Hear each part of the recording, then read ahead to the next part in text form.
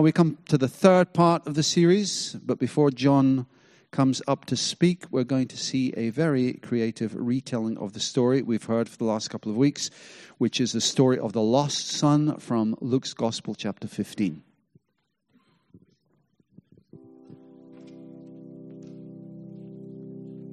Do you ever get tired of your boring day-to-day life? I know I do. I should say that I did. Then I decided to do something about it. You see, conventional wisdom says that you live your life and then your parents die and they give you whatever they have left over, an inheritance. I'm sorry, that just wasn't good enough for me. So I decided to do something about it, I want my money right now. So one day, I walked right up to my dad and I said to him, "Dad, I want what's coming to me right now." That's what my youngest son said to me. I want what's coming to me right now. All I could think of that moment was, I'd like to give you what's coming to you right now. I brought him into this world and I can make another one just like him. But he's my son and I love him. So I gave him his money and told him if he could have a better life on his own without me, so be it. He packed his bags, and the next thing I knew, I was out of there.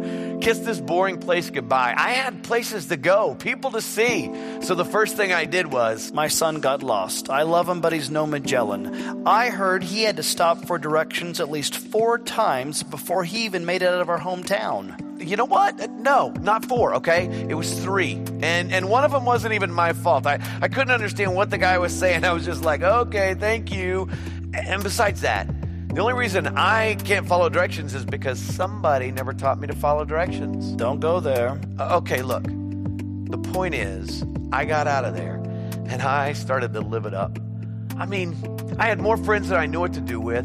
I was eating like a king. I had the finest clothes, and the ladies. What can I say about the ladies? I can say something about the ladies. They were women, but they were not ladies. Okay, you know what? Never mind. The thing was, life was good. Until my son's money ran out, around the same time a recession hit our country. There wasn't any work to be found. I mean, I tried. I really tried, but there just weren't jobs. Eventually, I found a job. It wasn't bad. It was a manager's position. It was an associate position at the...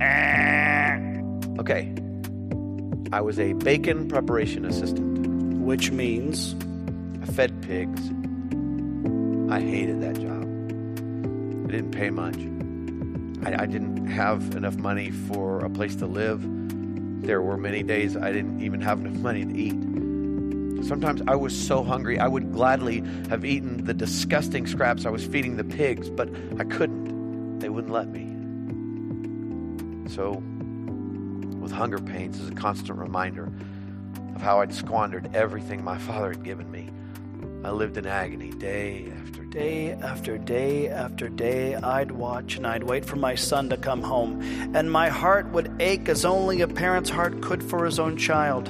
But hear me on this. I never gave up on him. I never gave up on him. I knew that it would happen one day. One day it hit me.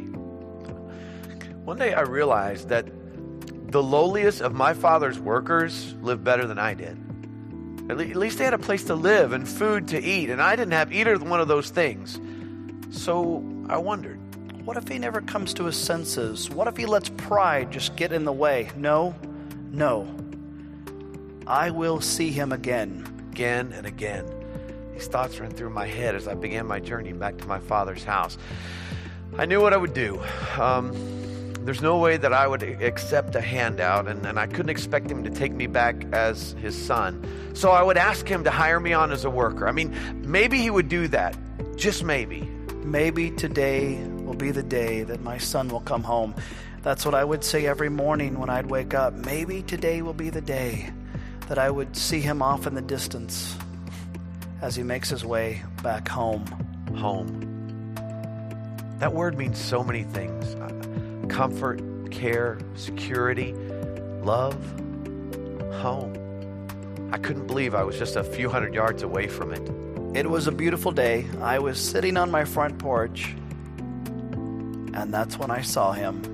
He stood up out of his chair. He looked in my direction. He squinted his eyes to get a better look at me.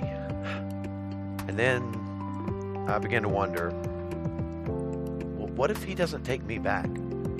What if I get to him and he just looks at me and he says, I told you so, I told you so. Some of you would just roll your eyes every time I mentioned my son. But I knew he would come back. I just knew this was a bad idea.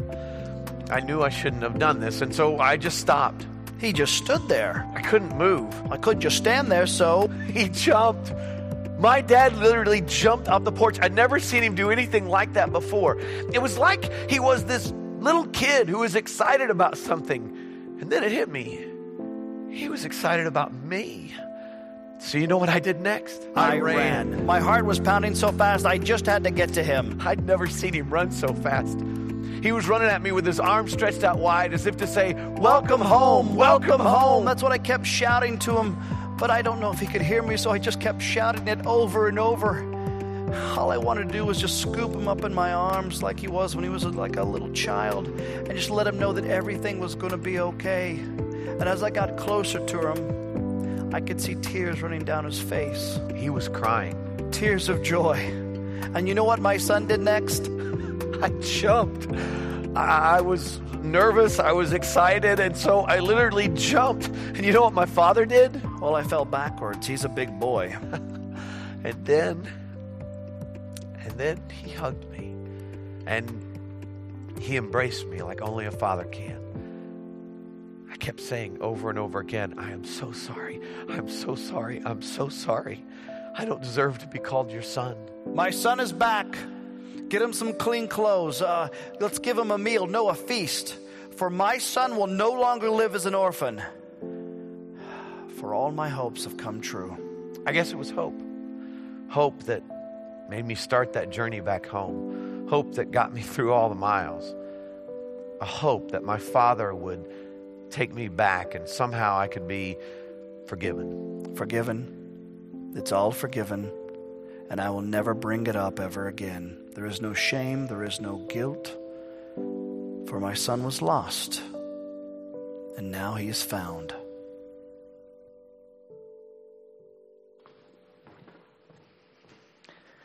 It's a good story. Morning, everybody.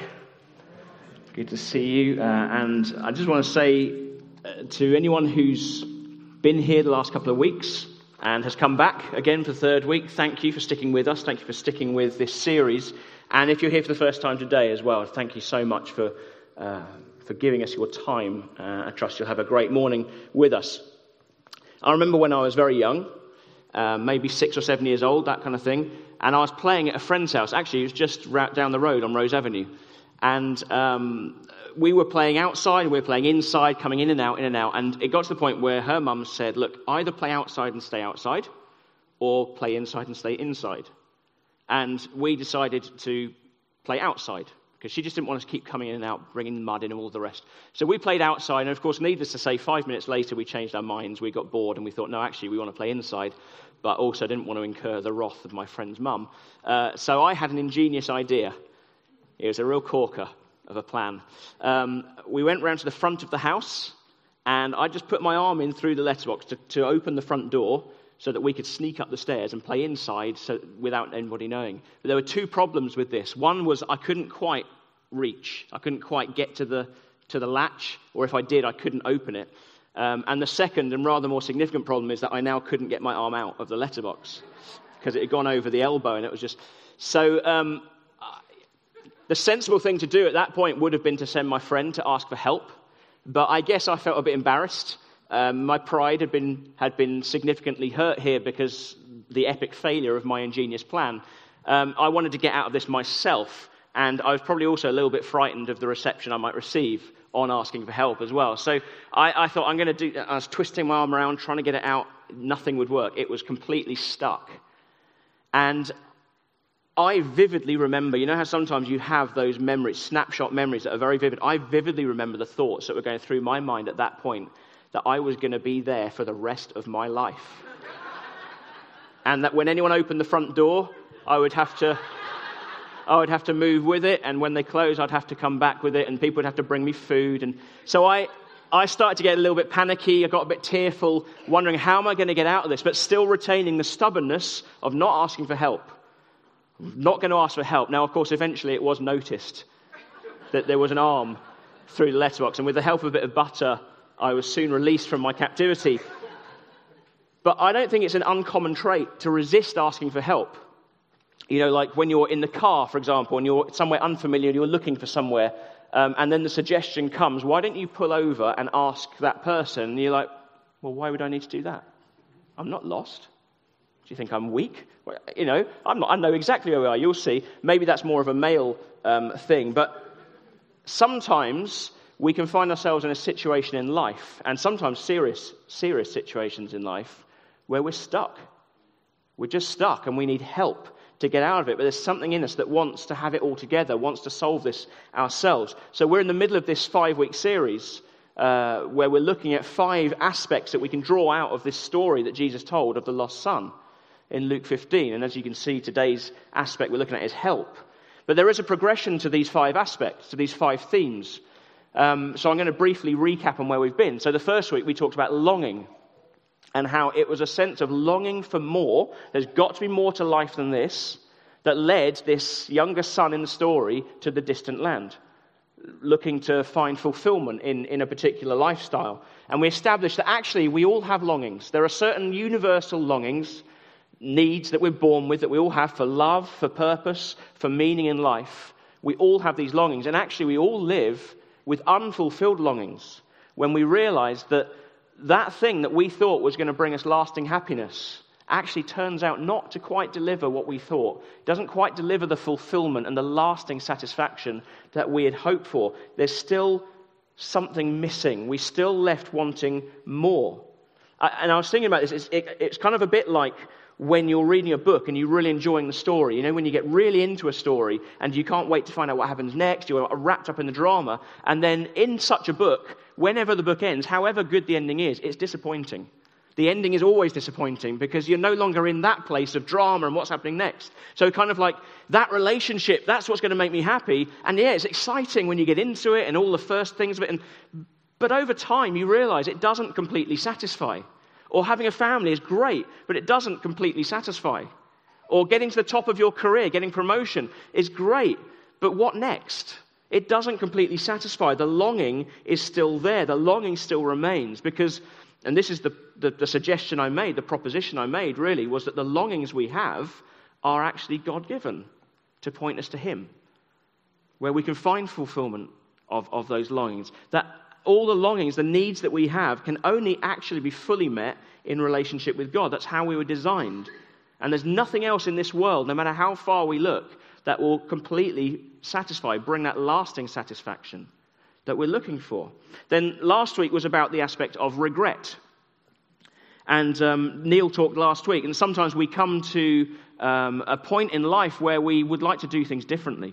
Or maybe we'd like to start over in our lives in some way, and particularly when we experience the disappointment of unfulfilled longings, when that feeling of there's got to be more to life than this becomes more acute. And when we experience this regret, it's like we come to a crossroads where we can go in one of 2 directions. We can either go, as Neil talked about last week, into this sorry cycle. So he talked about the sorry cycle, this endless cycle of longing and regret, longing and regret. So this is what's going to make me happy. I'm going to go after this. That's going to where I'm going to find happiness. This is where I'm going to fulfill my longings. But then over time, you realize it doesn't. Whatever it might be, it doesn't fulfill those longings. And so you experience disappointment, dissatisfaction, and regret. And then you go back, think, well, I'm going to look here for happiness. It might be the same place again, but it might be in something different. I'm going to look here for happiness now. This is where I'm going to find satisfaction. It's always looking for the next thing that's going to satisfy me. But then you experience disappointment and you experience regret. And that shows itself in different ways in different people's lives. So for some people, it might lead to addictive behavior, like gambling, alcohol, drugs, pornography, those kind of things. For other people, it might be, I feel down, so I'm going to go shopping. That's how I kind of numb that feeling. That's how I lose myself a bit. I go shopping, I'll build up massive credit card debts, or I comfort eat, or whatever it might be. For others, it might be escapism. You know, live your life through Facebook, or lose yourself in entertainment, in films, in TV, in sport, in whatever it might be. But you always come back to reality. and then you seek to lose yourself again. It's a cycle. It might be relationships. It could be anything. But we get caught in this continuous pattern of searching for fulfillment on our own terms and then finding disappointment ultimately. Each time thinking, this time will be different. This is what's going to make me happy. But it doesn't. Now, the choice that we face at the crossroads when we experience this regret, when we realize we still live with unfulfilled longings, when even though you might have everything you want, you might have family, friends, good job, comfort. You might have everything, but we still want more. It's like an insatiable appetite for more in us. There's got to be more to life. The choice we face at that crossroads is either we keep going in that cycle or we find help to break out of that cycle. And that's the third aspect that we're looking at today, help. Finding help. And this really is the game changer. This is where we can find a new direction in life. So in the story, it tells us in verse 17 that he came to his senses. This younger son, he came to his senses. He said, how many of my father's hired men have food to spare? And here I am starving to death. So I'll go back to my father and I'll offer to be his servant. He came to his senses and he decided to turn his life around. And last week we talked about the biblical word for that, which is repentance. Repentance, turn your life around. That realization that you're going the wrong way. So last week, Neil showed that clip from Planes, Trains and Automobiles of them going the wrong way on the motorway. It kind of reminds me of when I was living in France for a year as a student back in the late 90s. And I was driving along the road in my car, my English car, driving along the road one day, and then there's somebody else heading towards me. And I'm thinking, what's he doing? And then he starts flashing his lights at me, you know, those yellow French headlights, and beeping his horn. I'm beeping mine. Get out of my way, you idiot. What are you doing? What are you? Get out of my way. We're going to crash. And then I realize, of course, it's not him. It's me. I'm on the wrong side of the road. I'm going the wrong way. I'm the one that needs to turn around. Repentance, that realization that we're going the wrong way and that the direction we're heading is actually taking us away from God and all the good he has for you. But repentance not only has the meaning of turning around, but it also has the meaning of going back where you belong.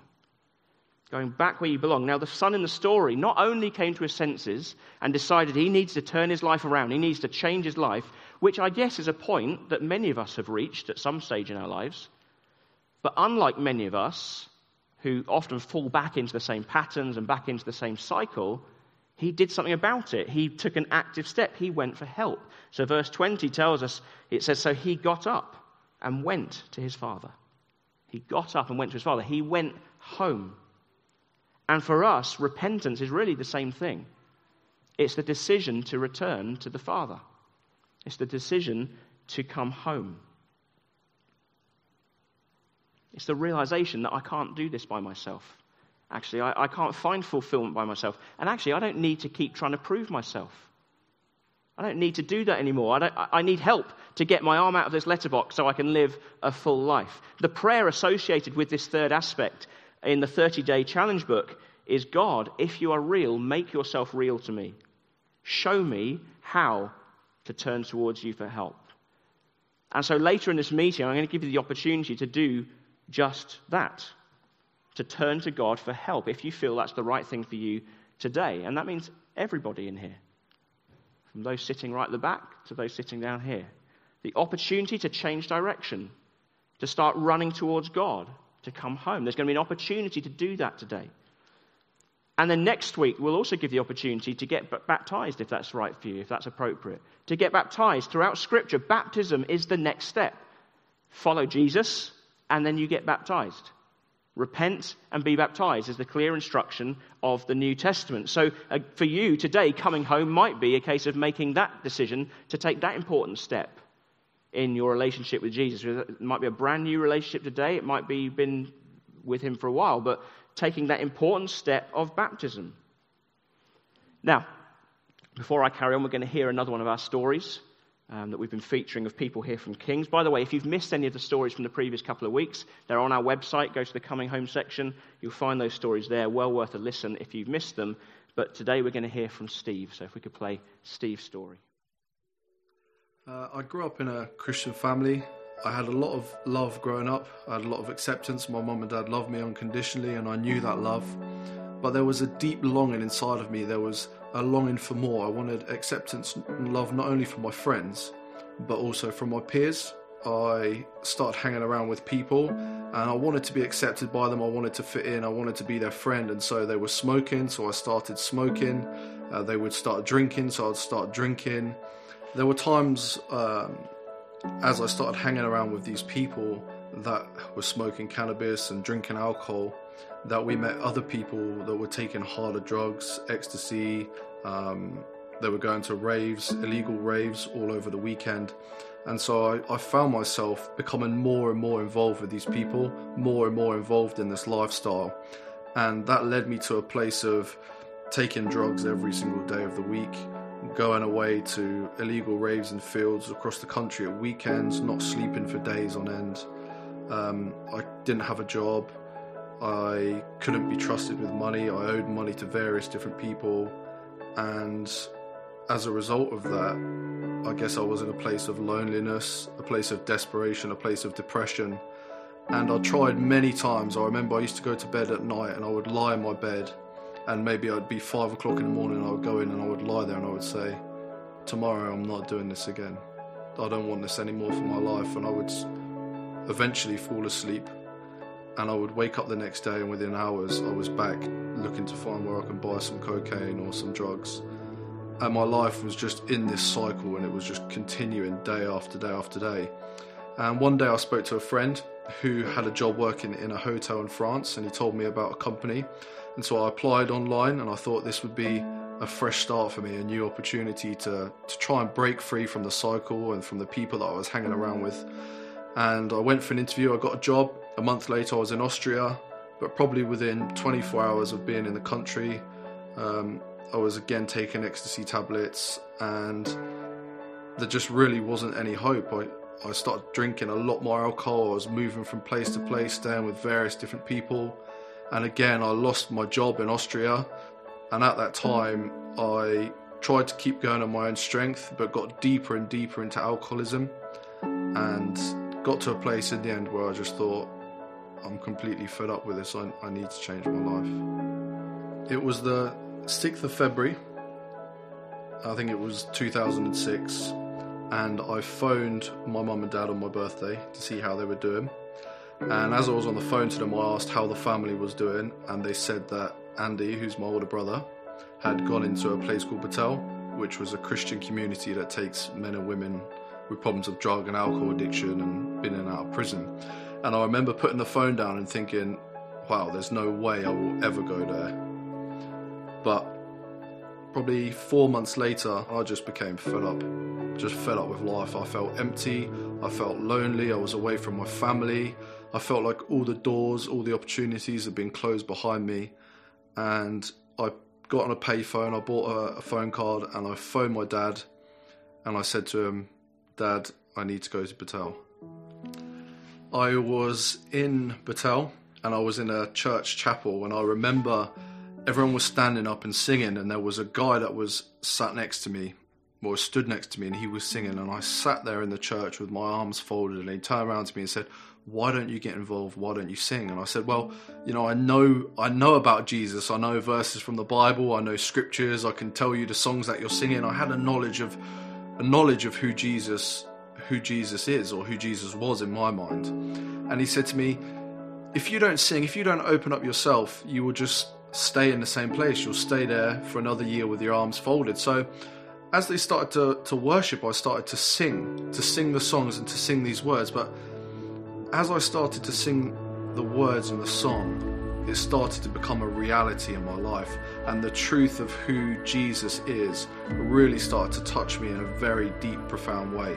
He started to reveal to me that Jesus died for me, that he loved me, that I'm accepted as I am, that I can come as I am with all my baggage, with all my flaws, with all my failings. And it was what I would call a beautiful collision. It caught me by surprise. I wasn't looking to encounter God. I went to this Christian community to go for a year and to get free from drug addiction. I'd heard about Jesus, but I didn't know that you could have a real relationship with him. And when I met Jesus and when I encountered him, my whole life was completely transformed from that moment. I felt a peace like I'd never felt before. I didn't need to be anybody. I didn't need to act in a certain way. I didn't need to play the fool. I was accepted as I was. And I think for the first time in my life, I felt comfortable in my own skin.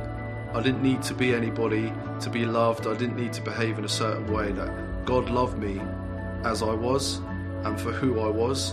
You know, I walk with a sense of peace. I walk with a sense of purpose, of destiny, of hope, of favour, of love, of all those things that I was looking for in the world. I was looking for acceptance, and all the places I searched for it left me feeling empty. But when I met Jesus and I knew that he loved me, I felt full, and I felt satisfied ever since.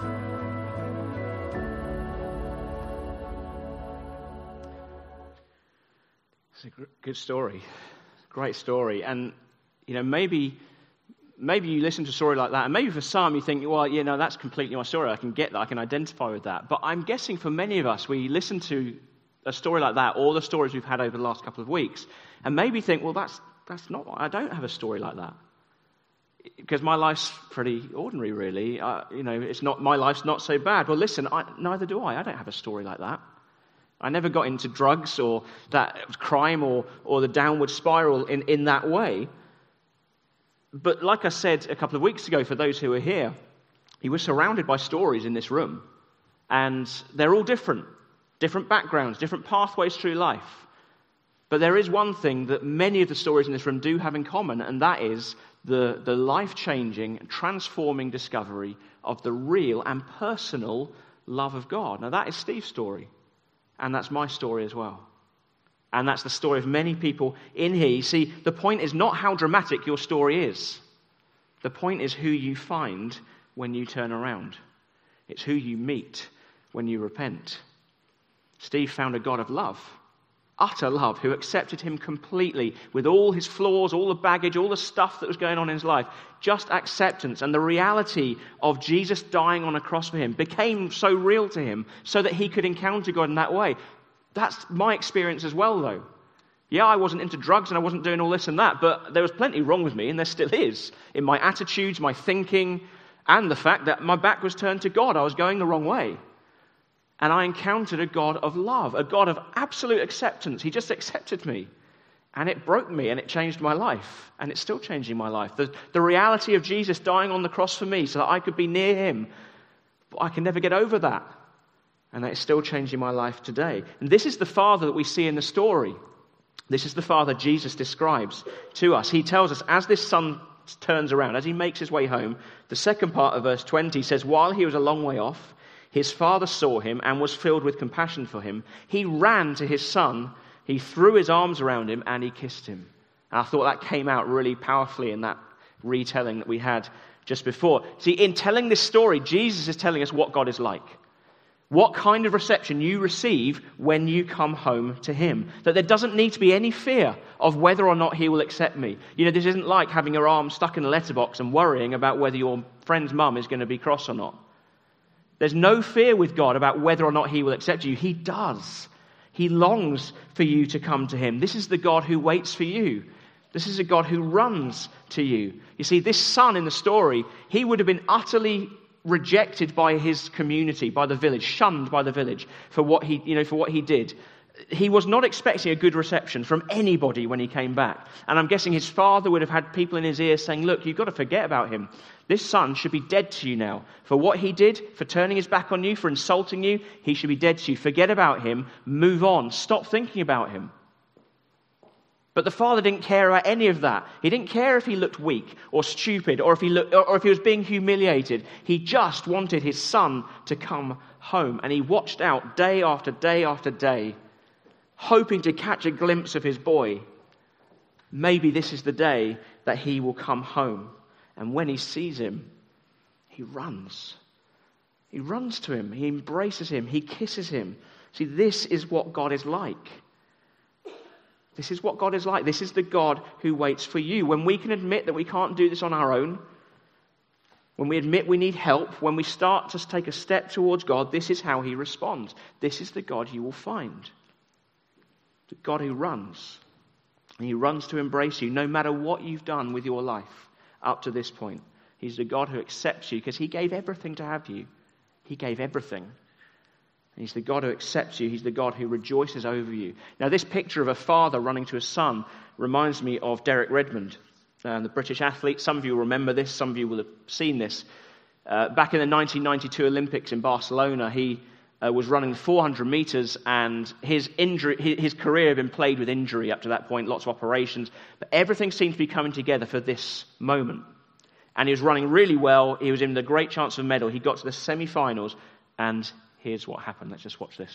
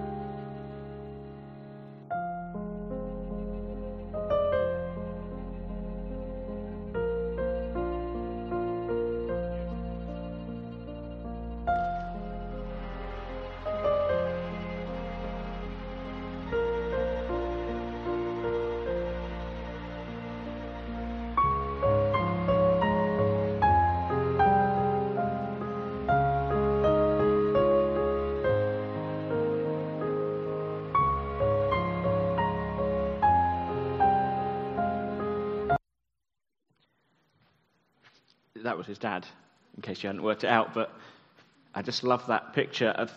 I love the bit where he just shoos the other guy away. He says, "Get away. This is my son. This is my boy." And he's finishing the race. I'm helping him to finish the race. You get away from him. And I just think it's a great picture of how a father runs to help his broken son, his broken child. And it's a great picture of what God is like. That is what he is like. He longs for you. But here's the thing. We don't just learn about God from the father in the story. We also learn about God through the storyteller. See, the most important part of this aspect that we're looking at today of help is that you meet the narrator of the story. Because in Jesus, we see the guarantee of God's love for you in the cross. You look at the cross, the lengths he went to. It's the guarantee that he loves you. He gave everything for you.